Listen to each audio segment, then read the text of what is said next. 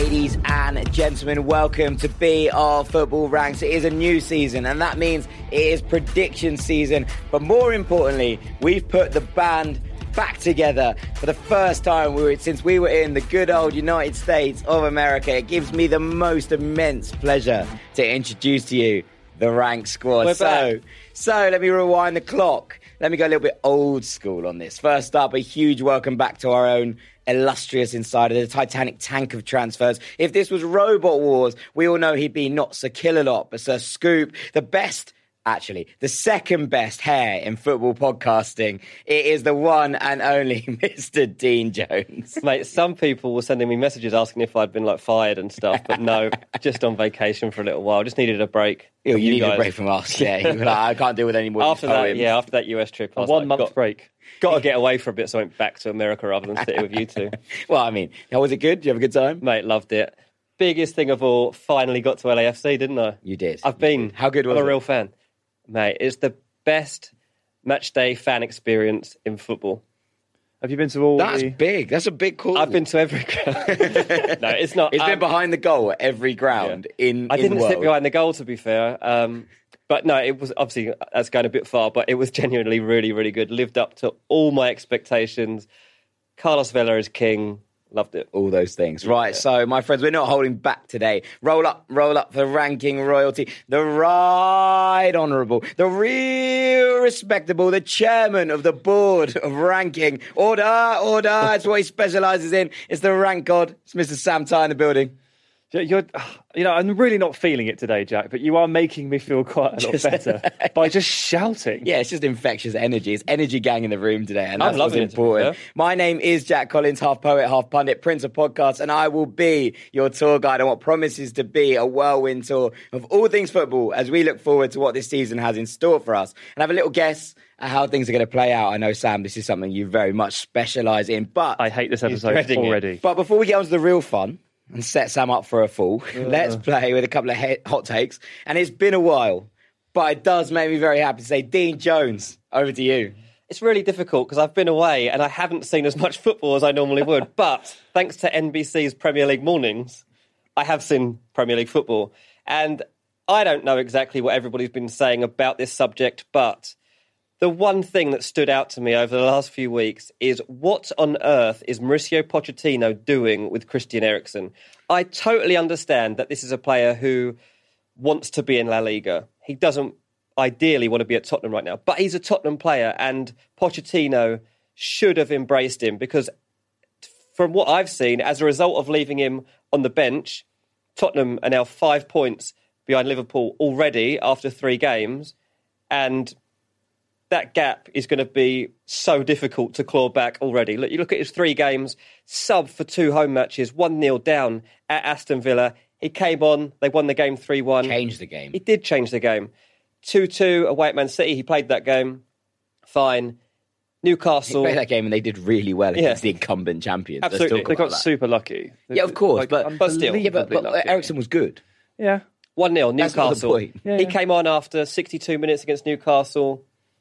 Possibly Tottenham's best player, most creative player. He was very good again. So what is Pochettino doing here? Now, a couple of people I've spoken to the last couple of days, I've been sending a few texts around just to check how I'm reading into this situation. Some people telling me that he's not being picked because Pochettino doesn't want him in the shop window until this transfer window is closed on September the 2nd. Bit strange because so weird. People already know by now if Eriksen's good or not. Really, really weird. Others suggesting the club are punishing him for being too public about the fact he would rather be at Real Madrid, possibly even Barcelona. Whatever it is, they're punishing themselves there. They're punishing themselves. It's really weird. He is one of their most influential players. From what I've seen the last few weeks, it might actually be he is their most influential player, and leaving him out has been almost pointless, literally. It seems now, actually, like Eriksen's going to stay. By the way. Good that. It seems like he's going to stay anyway because, their window's shutting in less Real than a Madrid week. Don't need another 10. Less than a week. Window's shutting. There's no offer on the table right now from Barca or Real Madrid. And even if Eriksen does now stay, what's the friction like between him and Pochettino? What's the ongoing effect there? And do Tottenham now lose Eriksen for free next summer? Because I don't see that the player's going to be very intrigued by what He's not going to sign a deal, is he? No, I just don't see that there's much for him to gain here. So very strange situation, and I just feel that Pochettino has dealt with this all wrong. I think he's dealt with the whole thing wrong. It doesn't just pertain to Eriksen. It's just like the first 3 games that he has taken control of. The lineups feel really wrong. Using Eriksen in the way he has is wrong. And if you don't use Eriksen against Newcastle, I think you basically have to use Lo Celso from the start. I know that Tottenham fans really like him, and I know he came on leaps and bounds last year, but Sissoko is almost useless in home games against the likes of Aston Villa and Newcastle. You have to be able to put at least 2 players on that pitch that can pick the lock. Otherwise, they're not going to be able to get through those packed defences. And Tottenham, they got a stroke of fortune against Villa with 2 deflections landing to Harry Kane in the box to take the lead. They didn't get that stroke of fortune against Newcastle. They didn't get the penalty or maybe 2 penalties that they deserved, but it didn't quite go their way. And this is kind of what happens when you load up a midfield with legs and sort of slow-paced midfielders and ask Kane to do almost all of it. Yeah, I mean, Eriksen was badly needed. Lo Celso, badly needed. I don't understand what he's doing with all of his team, let alone Eriksen. Did you notice, I mean, this might have been just me, but Kane seems to be coming so far back now as well to get the ball and running in from deep. And I don't know if that was because Eriksen wasn't there. I would say that it definitely has a direct effect on it. Yeah. And that has an effect on Lucas Moura's ability to play football as well, because they played the diamond in the first game and it was all very congested. The diamond's really odd. Kane running into Lucas Moura's space, Lucas Moura and Lamela getting each other's way, not enough creativity. Eriksen comes on and saves that day. I have no idea what he's doing at the moment. All right, Sam, what's your hot take this week? Well, it's funny because I was just thinking that AC Milan and their manager Marco Giampaolo may have redefined footballing stupidity, but Dean's take, actually, Pochettino might be doing the same thing. But we're on the same lines here. What the hell is this guy doing? Well, right? Okay, you're going to have to give some context here because... So here's what Milan did. They hired Marco Giampaolo this summer from Sampdoria. Good manager. As their manager. Has had 3 pretty successful seasons at Sampdoria. They basically spent the summer readjusting to his 4-3-1-2 formation, which we discussed last week in the Serie A preview. He honed that at Sampdoria. He spent the summer filling his team with players that could play it. Talking Teo Hernandez at left back, Rafael Leao up front, Benacer at presumably the base of midfield. They played their first game. They lose 1-0 to Udinese. They don't get a shot on target.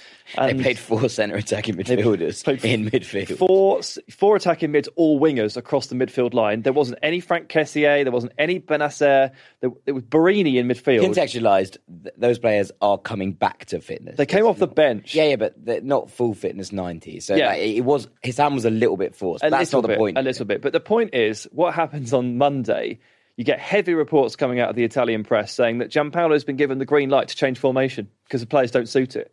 Well, hang on a minute, right? Hang on a minute. The list of players on the bench: Krunic, centre mid, signed from Empoli this summer; Kessié, your best central midfielder; Benacer, the player you signed to play at the base; Bonaventura, I appreciate he's coming back from injury, but he is a number 8. You have 4 players there. All 4 of them would suit this formation. Maybe try all the players that you could use in the formation before just abandoning it after 1 game. Don't take away all of that summer work, transfer window and pre-season prep-wise, because you fielded Çalhanoğlu as the deepest midfielder, who is basically a tricky number 10 who does free kicks well, right? And it didn't go very well. Like, this isn't how the problem isn't the formation here, is it? It's the players you had to use them. Yeah. But Kessié came off the bench. They lost 1-0. They lost 1-0 to Udinese, yeah. They didn't have a shot on target. So Kessié came off the bench. Oh, man. They've got Leao came off the bench. These players are obviously nearly ready. Maybe give it 1 more game. You've trained all summer for this. Maybe a couple more games, I'd say. It was ridiculous. I know. I appreciate. There were problems with the performance. But what does he do next week? Does he go back to the old one? Well, they're talking about 4-3-3 or 4-2-3-1. It's like you don't go for one. You've got 4 strikers. Yeah. You don't need to not be playing 2 strikers at this point. Yeah, if shots on target the issue. It's just the most unbelievably knee-jerk thing. And it's just classic football. How did Twitter react? Not well. Yeah, Twitter didn't like Not well. Gazzetta were pretty harsh on the player ratings, and most of the fans that I saw tweeting about it pretty much agreed. Like, they weren't good. Right, they were not good. They were bad. But I'm not saying anything other than give it another game and play the right players. Play the right players. The formation isn't the issue here. Yeah, play Kessié, and that gets a lot better very fast. Very quickly. Right, I'm going to move it on. My hot take this week is that I've decided that all 3 of the promoted clubs in the Premier League are staying up. Obviously, this isn't the Lost your mind, boy. Obviously, this isn't the ideal time to do this. Norwich lost to Chelsea and Sheffield United lost to Everton. Leicester. Aston Villa beat Everton, to get themselves off the mark for the season. But yeah, I genuinely think that all three of them are good enough to remain in the Premier League. This has only happened 3 times. So in 2001-2, Fulham, Bolton and Blackburn all stayed up. And then it didn't happen for 10 years. QPR, Swansea and Norwich City in 2011-12. And then 2 years ago in 2017-18, Newcastle, Brighton and Huddersfield, they all stayed up. I think this could be another one. I know, Dean, that you heavily disagree. Well, just a knee-jerk reaction from you, really. I mean, there's absolutely no way that the sides you put... Norwich aren't playing this football season. Absolutely no chance. Sheffield United... I've only watched one of their matches so far, and they did play well. But again, they haven't got the squad depth to continue this. They will get found out and they'll get some absolute hide-ins. Yeah, they will, but they will also win a lot of games at Bramall Lane. And Aston Villa are going down. So if there's one going down, it's going to be Villa. There's no way Villa are staying up. So, mate, I think... You're saying all 3 of them are going Possibly, yeah. I think possibly all 3 are going to go down.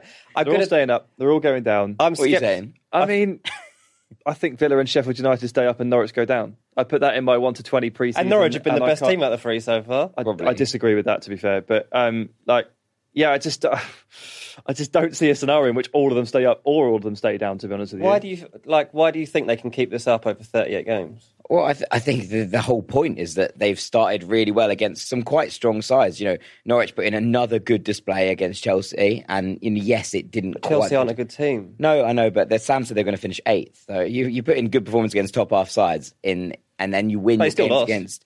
But you win your games against bottom half sides, and you stay up. Norwich have been absolutely fine. I think Sheffield United are solid and will win a lot of home games. I think Villa are the ones most in trouble. But given how, Everton were poor on Friday night, and we'll accept that. But I think that given that Villa controlled the game quite well, I thought they were a strong unit.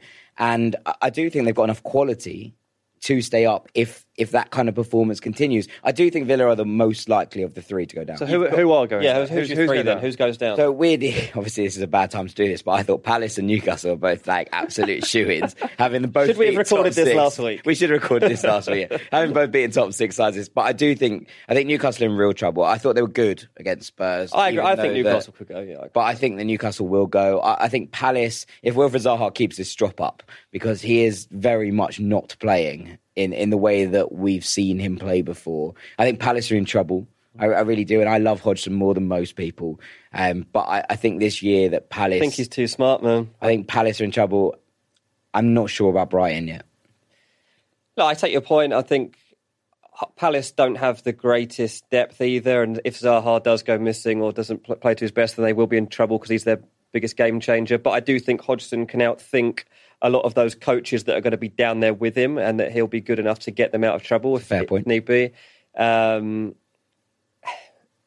just think you're wrong, to be honest, mate. This is one of my least favourite conversations because it's like how 38 games of random chaos football with a transfer. Who wants to make early predictions? Yeah, it's weird. Imagine doing predictions on an episode like this. Let's move on. Really early on. What should we do next? Well, I think we should talk maybe some predictions. So we will be back after the break to hear what Sam has to say and basically set him up for the biggest fool going. Yeah. Don't go anywhere.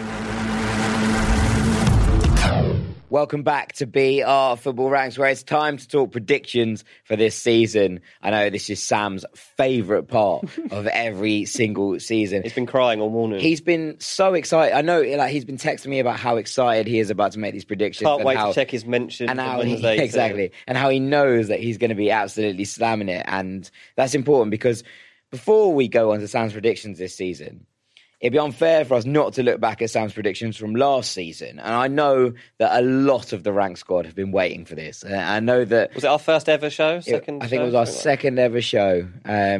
First? You did a little episode. Oh, that's not a real show. This is our first ever real show. So, Dean, I'm going to read you these out one by one. I'm excited because I can't actually remember what you said. And I just want you to react to me as we go, right? So, at 5... Can I also react? You can defend yourself. Cool. I might not batter. You can always defend yourself. I think if Dean's got anything about him, he'll realise that I know the tough job. This was not too bad. 5. Gareth Bale returns to England this summer. That was actually, at the time, that was a great shout. And let's be honest, it wasn't that far off happening. Like, if Man United had got rid of Alexis Sanchez, I think he probably would have ended up there. So I think absolutely fair play to Sam. Good shout. Is that something you're happy with, Sam?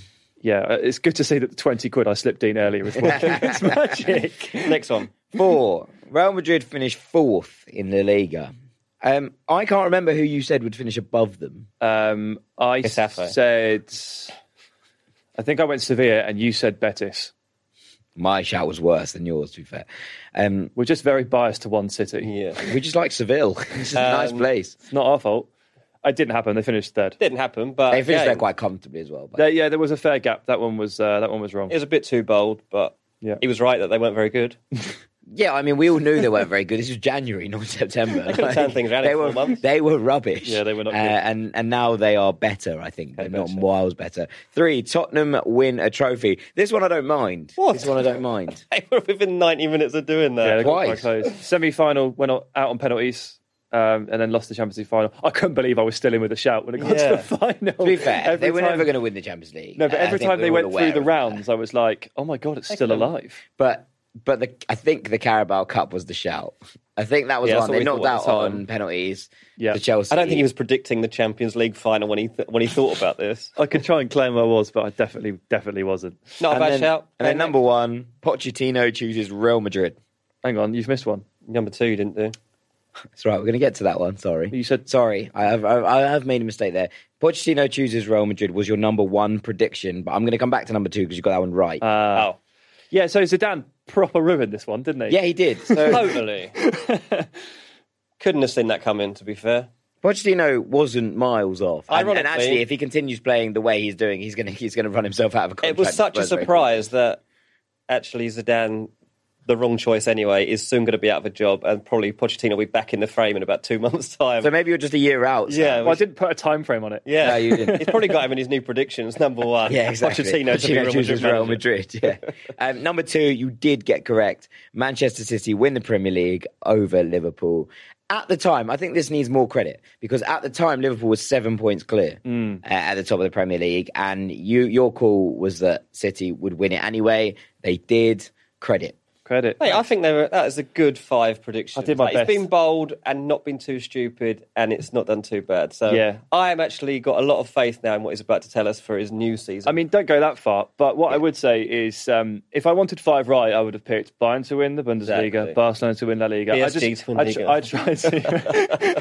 I tried to be a little bit creative and find some talking points.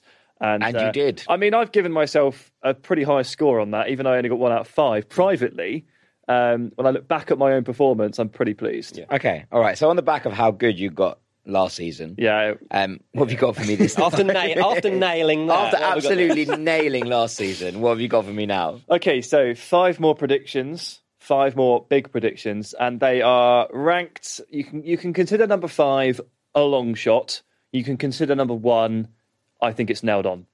In a kind of like a couple of grand on it. Don't do that. But in descending order of likelihood. So and 5, I've tried to push the boat out a little bit, and as we go through them, they'll feel more realistic. Okay. So at number 5 is Lyon do an Ajax in the Champions League this season. Nice. And I would say this is particularly bold considering they lost a serious amount of talent this summer. Fernand Mendy, and Ndombele and Fekir all left. And when you look at that Lyon side last year and you compare it to the Lille side who finished second, the Lyon side is quite clearly head and shoulders above the Lille side. You just don't really understand how it's possible that side could have finished below and comfortably below Lille. Lille were good last year. And the answer is the manager. Yeah. Genesio really screwed that one up. And they have a new manager now. His name is Silvinho. He used to play for Arsenal and for Manchester City and Barcelona. He's working with sporting director Juninho. So a little Brazilian vibe going on. What's a player, by the way? Yeah, really good. They've made some really good signings. They've actually raided Lille for 2 of their best players, Thiago Mendes and Kone. They've taken Joachim Andersen from Sampdoria. They've still got Memphis Depay, Moussa Dembele, who just gets better and better, and Houssam Aouar, who is still amazing.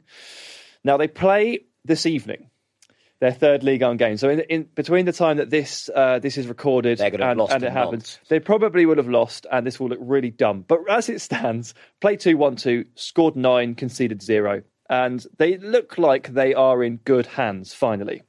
So the Ajax thing doesn't come around too much. We absolutely love the story. We're always looking for the next one, but they don't come around every single year. So it is quite bold to think that 2 could happen in consecutive seasons. But I like Lyon. I like the talent. I like the manager now. And I think they could surprise a few people as a result of that. And look, maybe then they get to the semis, but quarters is not out of their reach, genuinely. Not out of their reach, and that would surprise quite a few people, I think, given they finished third last season to Lille.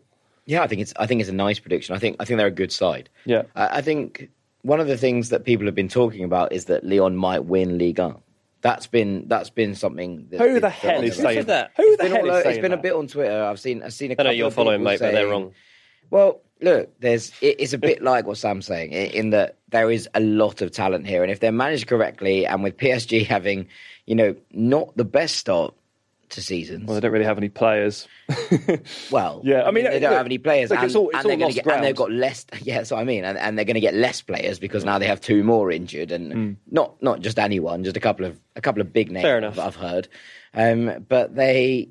Yeah, I mean, look, I've heard a lot about Lyon this year. I think you're right about Dembele. Obviously, been watching him for many years, and he's world class. He's really good. I don't think he really gets the credit he deserves, and maybe he's still there, to be honest. Maybe at the end of this season, we'll be talking about him in more sort of glowing terms. Maybe it's to do with the fact that he plays alongside Memphis Depay, who is a real spotlight hogger in a nice way, genuinely. Just like the things he does on the pitch and his personality mean that he tends to get the focus. Yeah. Obviously, in Ndombele last season, he was the hot property. Aouar, people like Fekir. So maybe now with all these players kind of out the way or pushed aside a little bit, people will start to think, he's got it all. Because he does. Yeah. He has it all. Yeah, he's a very, very good number 9. Yeah. And you don't get too many pure 9s anymore. You get a lot of people who are kind of creative, score a lot of goals, but like actually as a pure just goal-scoring threat, like Moussa Dembele has the absolute lot. Yeah. And he does it from outside the area, he does it from inside the area, and he did it at Fulham, he did it at Celtic, and now he's doing it for Lyon, and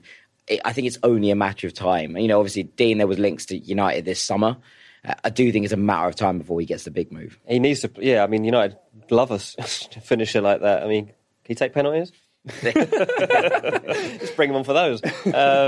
Yeah, totally. He's going to come back to English football. I think he's perfect for it.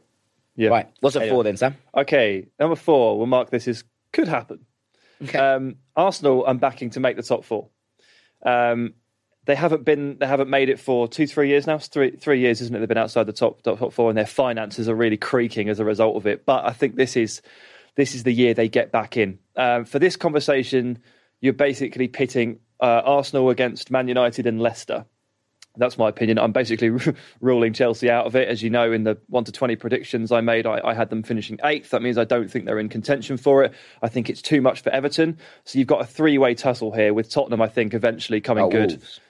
No, I think Wolves' European adventure will distract them or spread them too thin, so making it this conversation. And there are concerns with all of these sides. And in scenarios like this, I very often come down to, and we've talked about it before with the German title tussle, I back the manager. I think the manager makes more of a difference than many people realise.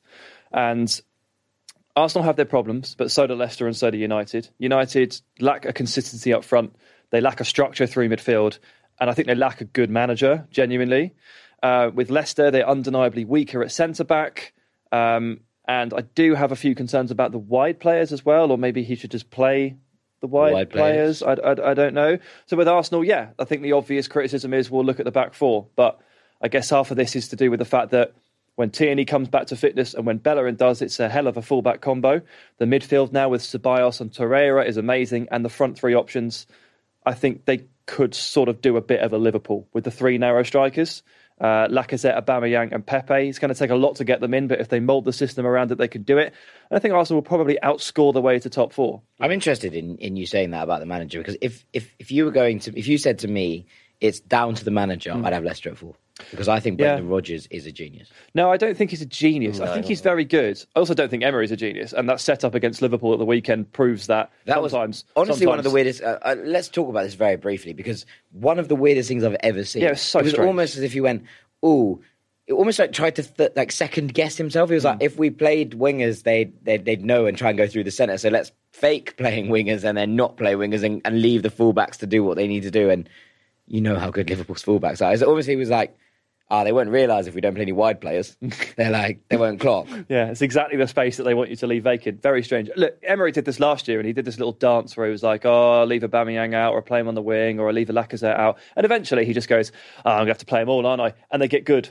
And eventually that will happen, probably sooner than it will last season. Which is really weird. It's really weird. But of the three teams in that contention, I do actually, and for this, it takes a lot for me to say this because I've been really down on Arsenal for the last few years, and I get a lot of Arsenal fans telling me that I hate their club, and I really don't. I need something to believe in and something to back, and I actually am starting to see it. I think they'll be exciting, and I think they're going to absolutely batter some teams. Yeah. I think that's the point as well. You know, even if we always look at that top four towards the end of the season, there's that spot like 4th, 5th, and 6th. A lot of it does come down to beating those teams around you, and also can come down to goal difference. And I think that Arsenal are going to win quite a few games by 4. I think that trio up front that Sam mentions, they're going to have so much joy once they get going. Yeah. And Pepe, while he's still got room to improve in terms of his finishing and some of his technical ability on the ball, he's going to win so many penalties, so many fouls around the box. He's terrifying once he gets going at you. And defenders, you can already see, don't know whether to actually try and win the ball or to sit off him. And that's such a difficult thing. A lot of the players are still coming to terms with exactly what he's all about. He's quite new to top-level defenders. Obviously, they're going to watch videos of him and whatnot. But he's kind of an unknown, and that seems weird because they spent so much money on him. But it's a massive investment from Arsenal, and it's also a massive statement that I think will help them get that top 4. You hate Arsenal, so it's important for you to say that. Right, Sam, what's in at 3? All right, we'll mark this one down as 50-50. Okay. So we're into the middle of the pack, and we'll go 50-50. And it's actually something, Jack, you and I spoke about in our previews for the Bleach Report app. And it's Atletico Madrid to win a star asterisk undefined, not sure which one it is, trophy. Okay. I like Dean, you weren't here for this discussion, so we'll just basically bring you in on it. And this is a dangerous game I'm playing because, as I found out with Spurs, you get to a semi-final and lose on penalties. You get to a final and you come up with absolutely nothing. Yeah. But Atletico, it's the depth, quality, and the versatility of approach discussion. So they've padded out the team with a lot of players. They now have the depth to fight on all fronts. They have a lot of players, and quite a lot of them seem to be perfect Simeone players. They've added that sprinkling of quality in João Felix, who has already lit up La Liga on both occasions that he's played. So the run in the first game against Getafe, and then, of course, sets up the goal at the weekend. They're just winning games 1-0. It's unapologetic. It's perfectly Atletico. It's very Simeone, isn't it? But we also get the versatility of the approach. So he now has this opportunity to change his team if he wants to and play a more expansive style if he wants to play against those teams that they actually just drew way too many games against last season. Yeah. And I think he's definitely realised that you basically don't get anywhere if you pick up 4 draws in the space of 2 months. You cannot last the pace, and he just needs to eradicate that from his game because Atletico, so perfectly built to beat the big sides, so badly built over the years to really break down like an Espanyol or a Real Valladolid or something like that. Like it's just, and he's definitely added those strings to his team's bow. So with what we know of them already, with the manager in place, and with these 3 qualities, the depth, the star ability, and the versatility of approach, and the ability to just kind of mix it up a bit, basically, I think they'll win a trophy. Yeah. Okay. Now, they need to take the Copa del Rey a bit more seriously for this to happen. I was thinking because they definitely just don't do that, and it's really annoying. Because that's the easiest one to win. So I need Diego to really pull his finger out here when it comes to Copa del Rey time and play his players. I need him to prioritise them for this to come true. But Champions League, definitely not out of the question. And La Liga also, I mean, it's more far-fetched, but it's not impossible. No, not at all. I think they're probably better equipped to win a knockout competition than they are to win a league season at this point. But I do think they've got it in them if this plays out right. And look, so much of a league season is due to, can you keep everybody fit? Can you, keep the key players, in the big games, and can they turn up? And it's obviously much harder to predict the league season than it is to predict a knockout. But on the whole, I think they're good enough. I think this is a good prediction. Yeah, I watched. The only game I watched outside of the Premier League while I was in America was their opening game against Getafe. Brutal, wasn't it? It was. But two things that I took from it was like in the first 15, 20 minutes, Thomas Lemar was great. Like really good. The positioning he was finding, the way that he was linking up with the other front players was so good. He drifted out of the game for some reason. I don't know what happened there, but he did. But there were signs there of him being really exciting. And also, he got sent off in this game. But Lodi, the left back, he was good. Yeah, he's good. That was my first real look at him. And I was like, I really like what I'm seeing here. And then he got sent off, and I was like, okay, cool. To be fair, that's the up and down of the Becco, but that's the red he got. It was similar to the Luka Modric red, which is the raking, the Achilles, the raking Achilles, which is a new rule in La Liga this season. It wasn't really it doesn't even have to be bad. It's just kind of a thing that's. It's not a nice challenge. But if you pull your studs in a downward motion towards the back of someone's leg, you're off. And I think they're all just going to realise that, and they're going to have to adjust to soon, it. Yeah. But it's not. I don't think that's a stick to necessarily beat Lodi with. That's the thing. Or for you to be maybe I don't like him. I felt it overshadowed him, and I was like, actually, this player is going to make a real difference down that flank, and also Trippier down the other side. We've given a lot of stick to Kieran Trippier over the time, and with Reece especially when he was in here talking about Tottenham.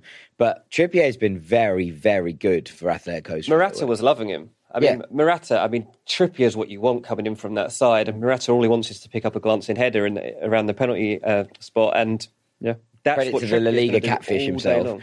As he's bouncing back. Catfish no more. No more catfish. Catfish done. Sam, what's in at number 2? Okay, filed under looking likely, Ooh. and it's something that we've talked about, Jack. But I just need to put it in writing. In audio, mate. Because it's a podcast. That one in audio, and also because I don't have that many big predictions to go around here. It's Dortmund to win the Bundesliga. Okay. So it's the talent and depth argument as well. So they've padded out the squad this summer with some really good players, some really good deals for some really good players. Yeah, they signed really well. Yeah, Nico Schultz at left back. Brandt to play in one of 6 positions. In all of the positions. Torgan Hazard as well to come in. Mats Hummels. And this is the key one, I think, Hummels. He's not the best player they've signed or the most exciting player they've signed.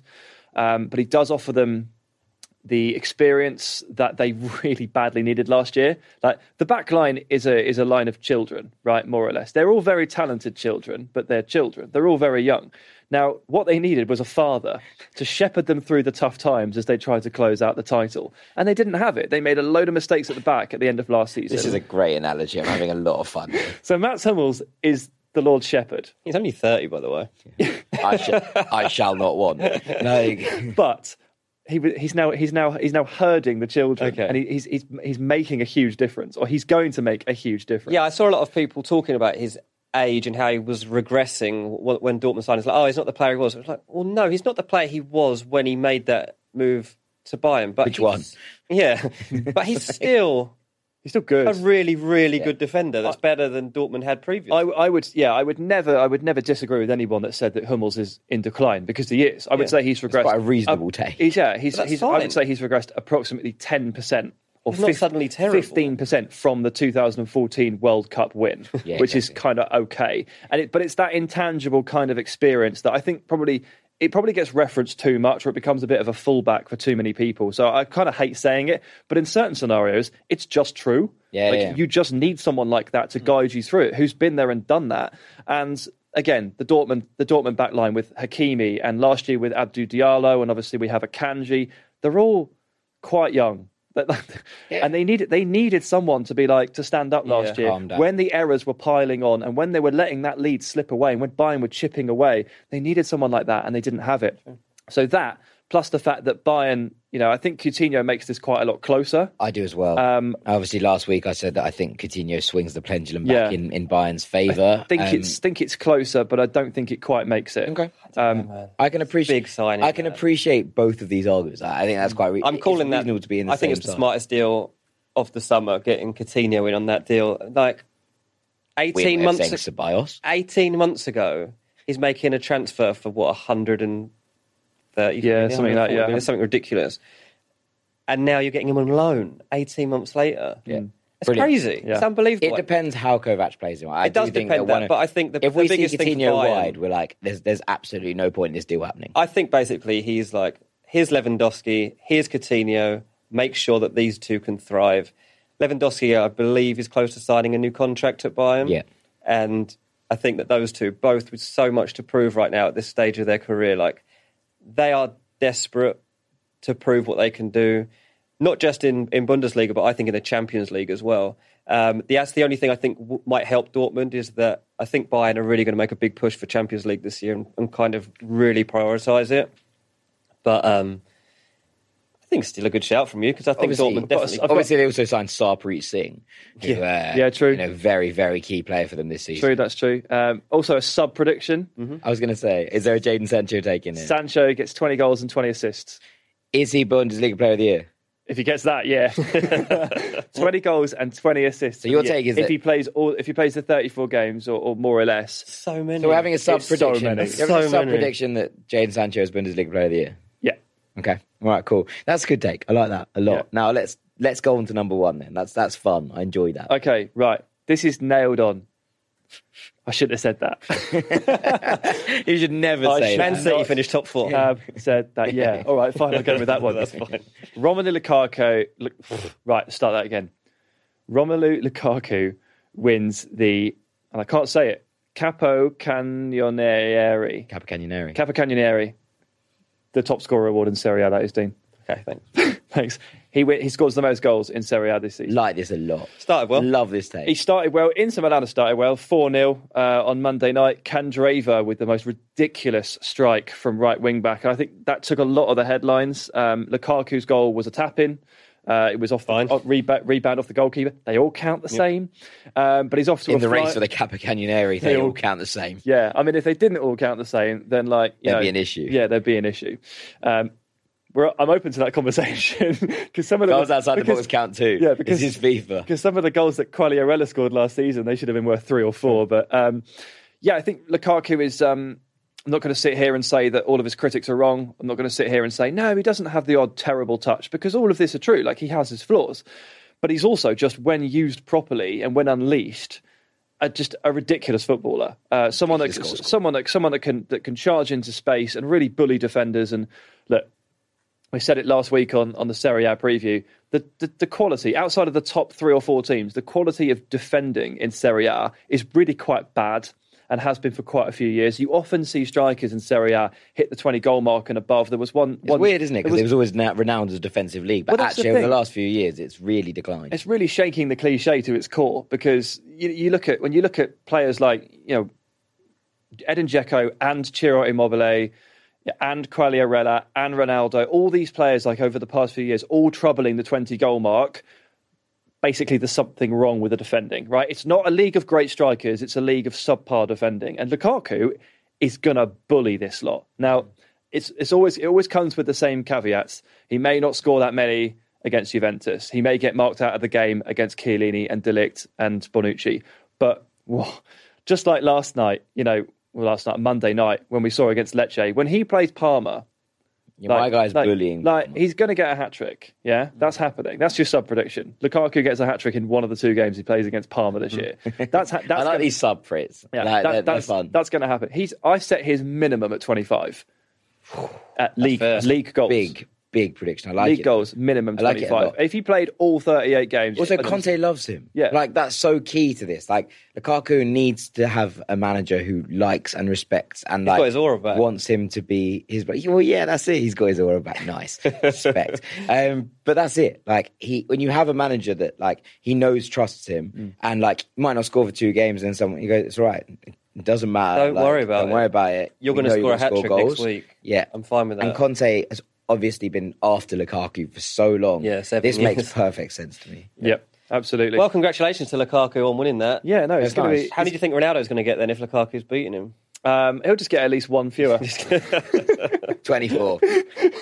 and 24 assists. Yeah. Good. Right. Well, that is your predictions. Thank you, Sam. They were fun. Make a little note. Make a little list. We'll back. come back to them in May. In fact, I might come back to them in January. We'll come back in check and see how they Do you get know on. what one of the absolute keys for me here in making these predictions was? Don't say anything that's going to ruin your season of like enjoying your football, because predicting that Man City would beat Liverpool to the title last year completely ruined football.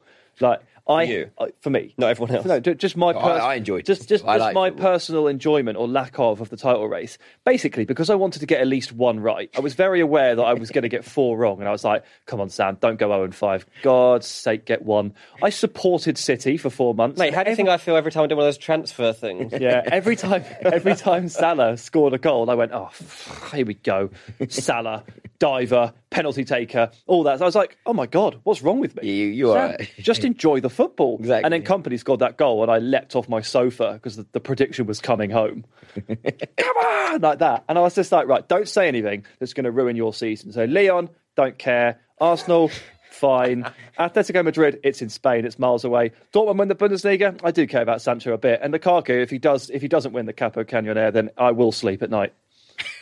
Right. Okay, that was the whole rant. thing. That was a rant I didn't know I needed. Yeah. I think that was, I've enjoyed it. But We'll have a meeting after to discuss. we'll discuss this post show, mate. Everything okay at home and all that. We will be back after the break for the nonsense rankings and Bleacher Roulette. Welcome back to BR Football Ranks. It is Dean Jones's favourite time of the week. It's Bleacher Roulette. Genuinely is. And I missed this so much. I know you. When I was on holiday, I took this little roulette wheel. My wife just asking me questions relentlessly throughout the 3 weeks. Or every question she asks, did you spin the wheel first? You get first. You get first go. That's how exciting. Sam's going to have to spin. Sam's going to spin. Which match day fan experience will stick with you forever? Well, that's a went to great LAFC question, last to be week. fair. What am I supposed to say? I'm gonna go a bit niche. Let me guess. LAFC. No, it's not LAFC. Like I could talk about LAFC Left last field. week. Let's but go I'm not left gonna. field. I'm gonna go really left field. When I was a kid, say like 13, went to watch the local like non-league team. So you're getting like 150 people there, and there was a bunch, a crew of lads. I don't know how old these lads were, but I'm guessing they were about 18, 19. And there was about 15 of them. So our little school group used to go and stand near them because it was the closest you get to an atmosphere at this little game. And at the 60-minute mark every week of these home games, one of the guys would get out an actual tannoy and announce it was time for Melon of the Week. Now, Melon of the Week, he would literally have a bag and he would pick out the melon.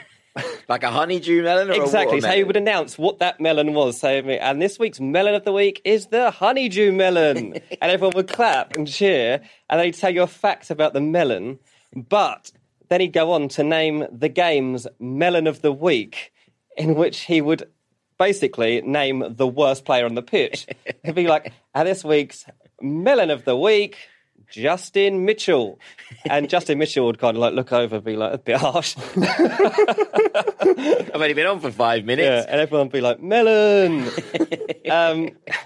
Listen, this is probably a concept which needs to stretch far and wide. Let's make this a thing. I want next week you to bring in a melon. I thought you were going to say you want me to go to like Old Trafford and announce Melon of the Week. Although I would be well up for that as well. Maybe later on down Wouldn't the line. get a tannoy. But until we get to that stage, right now, I think the most important thing to do is bring a melon into the studio next week.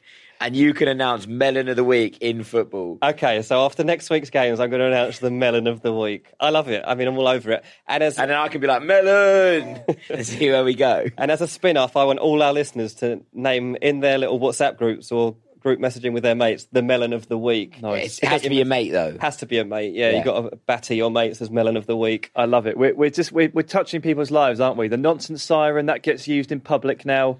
Someone told me it was their ringtone recently. Just you? Someone messaged me on, my friend Anam Advert on Twitter. Oh, yeah. Messaged me to say that it was his ringtone. Wow. Which I was It's quite a scary thing to go off every time. You know what I mean? It's me like, woo. Anyway, can your match day experiences match my Melon of the Week at Walton and Hersham Football Club? Not even no close. chance. Not even close. My answer is just so much more reasonable. It's a two-way tie between the two German football games I've been to. Okay. Because the atmosphere is just absolutely ridiculous. Like, it's just so different to what you would get in England, and it just stays with you. I've been to Dortmund Stadium and seen Dortmund play Bayern, and I've seen the yellow wall in action for 90 minutes, and you're not forgetting that in a hurry. And I've also been to Frankfurt versus Bayern and had a VIP experience, and I met Sebastian Aller and Julian Nagelsmann. Like, pretty cool. I didn't think you could beat that, but then you told this melon story. Yeah, unfortunately, Dean started weighing on about melons, and now we're all in. And now my VIP experience to Frankfurt looks second rate. Right. Yeah, More melons in football. more melons, less VIP experiences, more melons. Less LM, as far more as melon. I can see. Mine actually, something that's stuck with me, as opposed to I think the best thing ever was when you and I, Dean, went to FC United of Manchester. Yeah, last season. And Such a good day out. really stuck with me. I had Has me too. It really, really got to like how like chat to everyone. Obviously, it was a really nice experience and all those things. But honestly, it was very, very, very special. It was like I actually recommend. I've told so many people that I know, like that support Man United, like when you're up there, go and watch FC United of Manchester because the experience is just so unique and you will love it. It's incredible. Way more than you'll enjoy the Man United game. Absolutely. To be honest. It's a really, really cool experience, and that stuck with me. I think more than it wasn't the best game I've ever been to. It wasn't The atmosphere and the people and but stuff it was cool. We had a really, really good time, and I do look forward to going back. And you still some point sing this season. chants related to I the ones still we've had, do don't they? sing songs Every single day. Basically, they started Dirty Old Town, and now I use that for everything. They did start that. I sang a song about Smirnoff Ices yesterday that would to the tune. We of did that get song, a so, voice memo of that, yes. We did indeed, yeah. It's Carnival weekend. What did you expect? Go to Jack's Instagram page. Actually, it'll be gone by then on the story. Put it back on your story. I'll Rerun re-upload it. it Go to to my Jack's story. Instagram page and just listen to the 25-second song Jack sung last night about a Smirnoff Ice. Sometimes you've got to write creative things to really get things going. Yeah. I think this will be topped. I'm going to the Seville Derby in November. So that's my that will, I think. Well, let's see. Well, it depends. I'm going to bring a melon and see what happens. So, yeah, I don't know if I'm they gonna let know- melons in, mate. I'm gonna You'll know- have to try. No, I will. I'll just eat it as well afterwards. So I'll be there Carve cutting it up up my in the stand. melon. So, all right, cool, Sam. Time for you to spin. You have to make a band, choose 3 players to join the group. Petr Cech playing drums. I've got Allison on lead guitar. I've got Tammy Abraham on lead vocals. Am I in the band as well? Yeah. I'll just do the spoons. Or the Always 4 people in a band. I'll do the the maracas. rules. I'll do the maracas, and I need one more. What do I need? I've got a front man. I need a drummer, don't I? You need a drummer. Who plays drums in football? Petr Cech. Well, no, Petr you've Cech. got him now. I've already got Petr Cech. If you've signed Petr Cech to your label, I can't have him. Yeah, he's already locked in. There's no rule here that said they actually have to be able to play the No, but like, obviously, I'm presuming we go on Battle of the Bands, and like, I want to win. There are some players. Like I bet Jonathan Greening was good at the drums. He looked like he'd be good at the drums. I'll take Milan. That's actually- I'm going to take Milan Skriniar on drums. Oh, yeah, I think he good could. I think he shout. cause a real racket. A ruckus. I'm just going to like put together a boy band. None of us can actually play any instruments. Can't sing either, so we need like voice tune. But it's going to be me, Isco, Obviously, Theo Walcott. Looks like he should be in a boy band without doubt. And Tom Davis at Everton. I quite like this idea of a boy band, but I'm going to start a band. Sam said to me when I picked my fantasy football team, I will remember this. To the day, he's like, you don't get points for having attractive midfielders. And so I'm going to start. I'm going to start a. Did I I'm say gonna that? start, yeah, I'm going to start a boy band which is just called the Attractive Midfielders. love it. And it's going to be me, James Madison. Hang on, you're not getting in it. James Madison, Ruben Yeah, Neves. nice. Ruben Neves, Andre Gomes, Yeah. and Tom Kearney. Oh, I like it. And it's just like Can't you just call it the Portuguese? I'll front it because I can sing.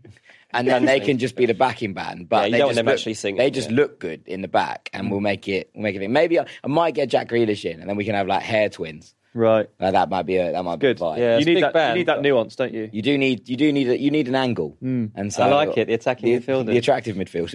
Oh, the attractive The midfielders even. attractive. Right, let's give this one more. Whatever. What is the biggest derby in world football? LAFC v Oh, LA Galaxy. Shut up. Jesus. Mate, this has actually become one of the biggest rivalries in football. El Trafico at the weekend was chaos. It was really Did you cool. see it? Yeah, it was really cool. That was a really good game. Madness. Wish I'd been at that one instead of the one I went to before. But they didn't win. You saw them win. Saw them win, yeah, but I'd rather have been at the Galaxy game. I like this question. I don't know the answer. I feel like I'm going to tread on everyone's Like, probably the answer is probably the Super Classico, isn't it? Like, or like the Belgrade Derby. Yeah. Or like one of. Well, it depends how what you're looking for. If you're looking for hate, Yeah. love or are you their looking hate. for, How do you like, define biggest derby? Like, are you Depends what looking you for want that? in Are a- you looking for the Well, the fan biggest culture? game in world football is El Clasico, right? Like, Yeah. that's it. Facts. That That's- is the biggest game in world football. Yeah, so in it's- club Yeah. football at least. Yeah. But I think for like all of it put together, it's probably the Super Classico. I think I'd go with the regular Classico. Was you? yeah, I Yeah. would as well. Yeah. Maybe the Old Firm. There's a good amount of hate in the Old Firm. There is, yeah. I've just never experienced any of the Rangers v Celtic stuff firsthand. I've never been at their games, No. and so I find it hard to. At least I've been to Spanish games and I've seen the stadiums and stuff.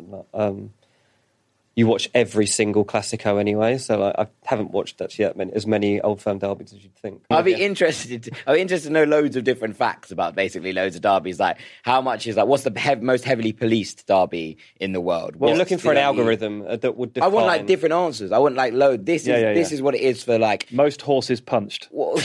good. But this is what it is for.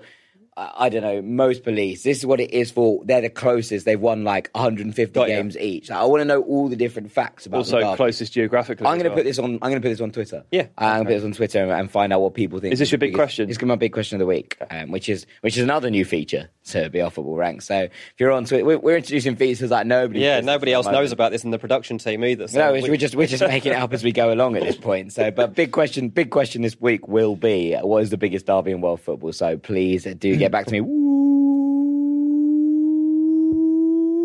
Sam, that is the I nonsense like it when it goes on a siren. bit longer. Did than you miss that as well? Yeah, I did a really long one today.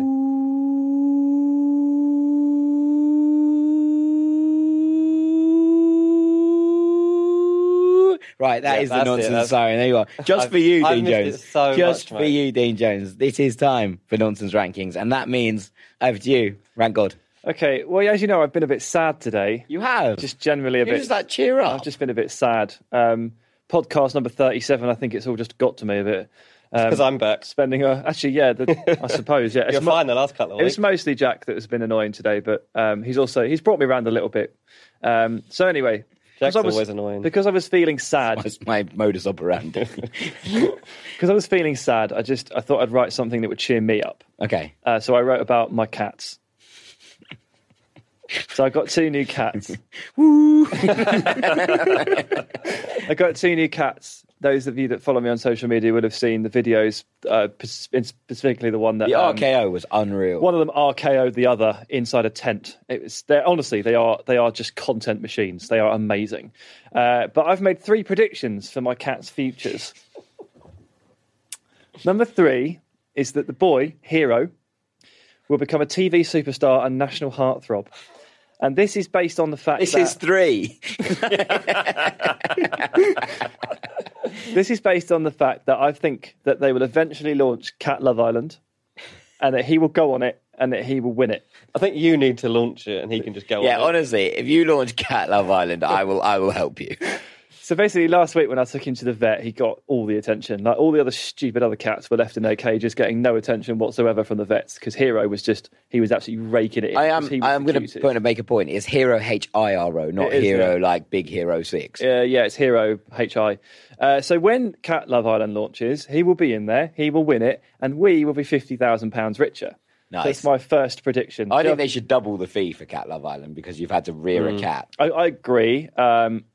I don't hold any hope for it. I'll accept the 50 grand, to be honest with you. As you can see, I've taken these cats on as future earners. My second prediction will be that Akira, the girl and Hero's sister, will become the first professional paid cat footballer. Now, again, if you've been looking at my Instagram, then you will have seen the raw potential that Akira is showing. Yeah, she is good. I've evaluated a lot of footballers over the last 5 years, doing scouting reports, a Bleach Report, and over the last 9 months or so, talking about players for this podcast. And let me tell you, there is not one footballer that has shown the raw potential that she does at age 4 months. What were Messi and Mbappe doing at 4 months? They couldn't even walk.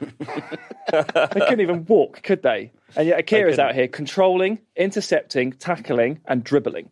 She's like part Alisson, part Messi. And I don't know exactly what position she ends up in, but she's got the goods. And if the attitude follows, I think this cat's going to make me millions. You just need to make sure you get a good buyout clause. Hey. I was trying to work a line on feline and I've been struggling. And the number one prediction actually is just not as optimistic. It's actually very pessimistic. Both will die at some Both will point. die. Neither will ever catch the fly that they're trying to hunt. So they sit there all day in the garden. Is it in the same kitchen. fly? Because this fly's doing well, to be fair. It's lasting his whole life. They just sit there. Like the fly on Breaking Bad. They just track it. It's very much like that. They just track it all day, just following it, pouncing on it, trying to catch it, jumping up into the air. Absolutely nowhere near it. The fly has this clear advantage where it can fly upwards very suddenly. Cats just haven't figured it out yet. So as much as I love them, and I hope that they find happiness, I don't actually think they're ever going to achieve this life goal. I do worry if your cat is part Allison that it can't catch a fly. It's just, I mean, if you put Allison in a rugby goal and ask him to save a kick 40 yards up, he'd struggle, right? Let's not judge these players by unrealistic. Right, thank you. I would say that this will never happen, and it's a sad prediction to make, but I also think it's the most likely one of the three. Just don't tell them. Yeah, never tell them. They'll be really upset if you let them know.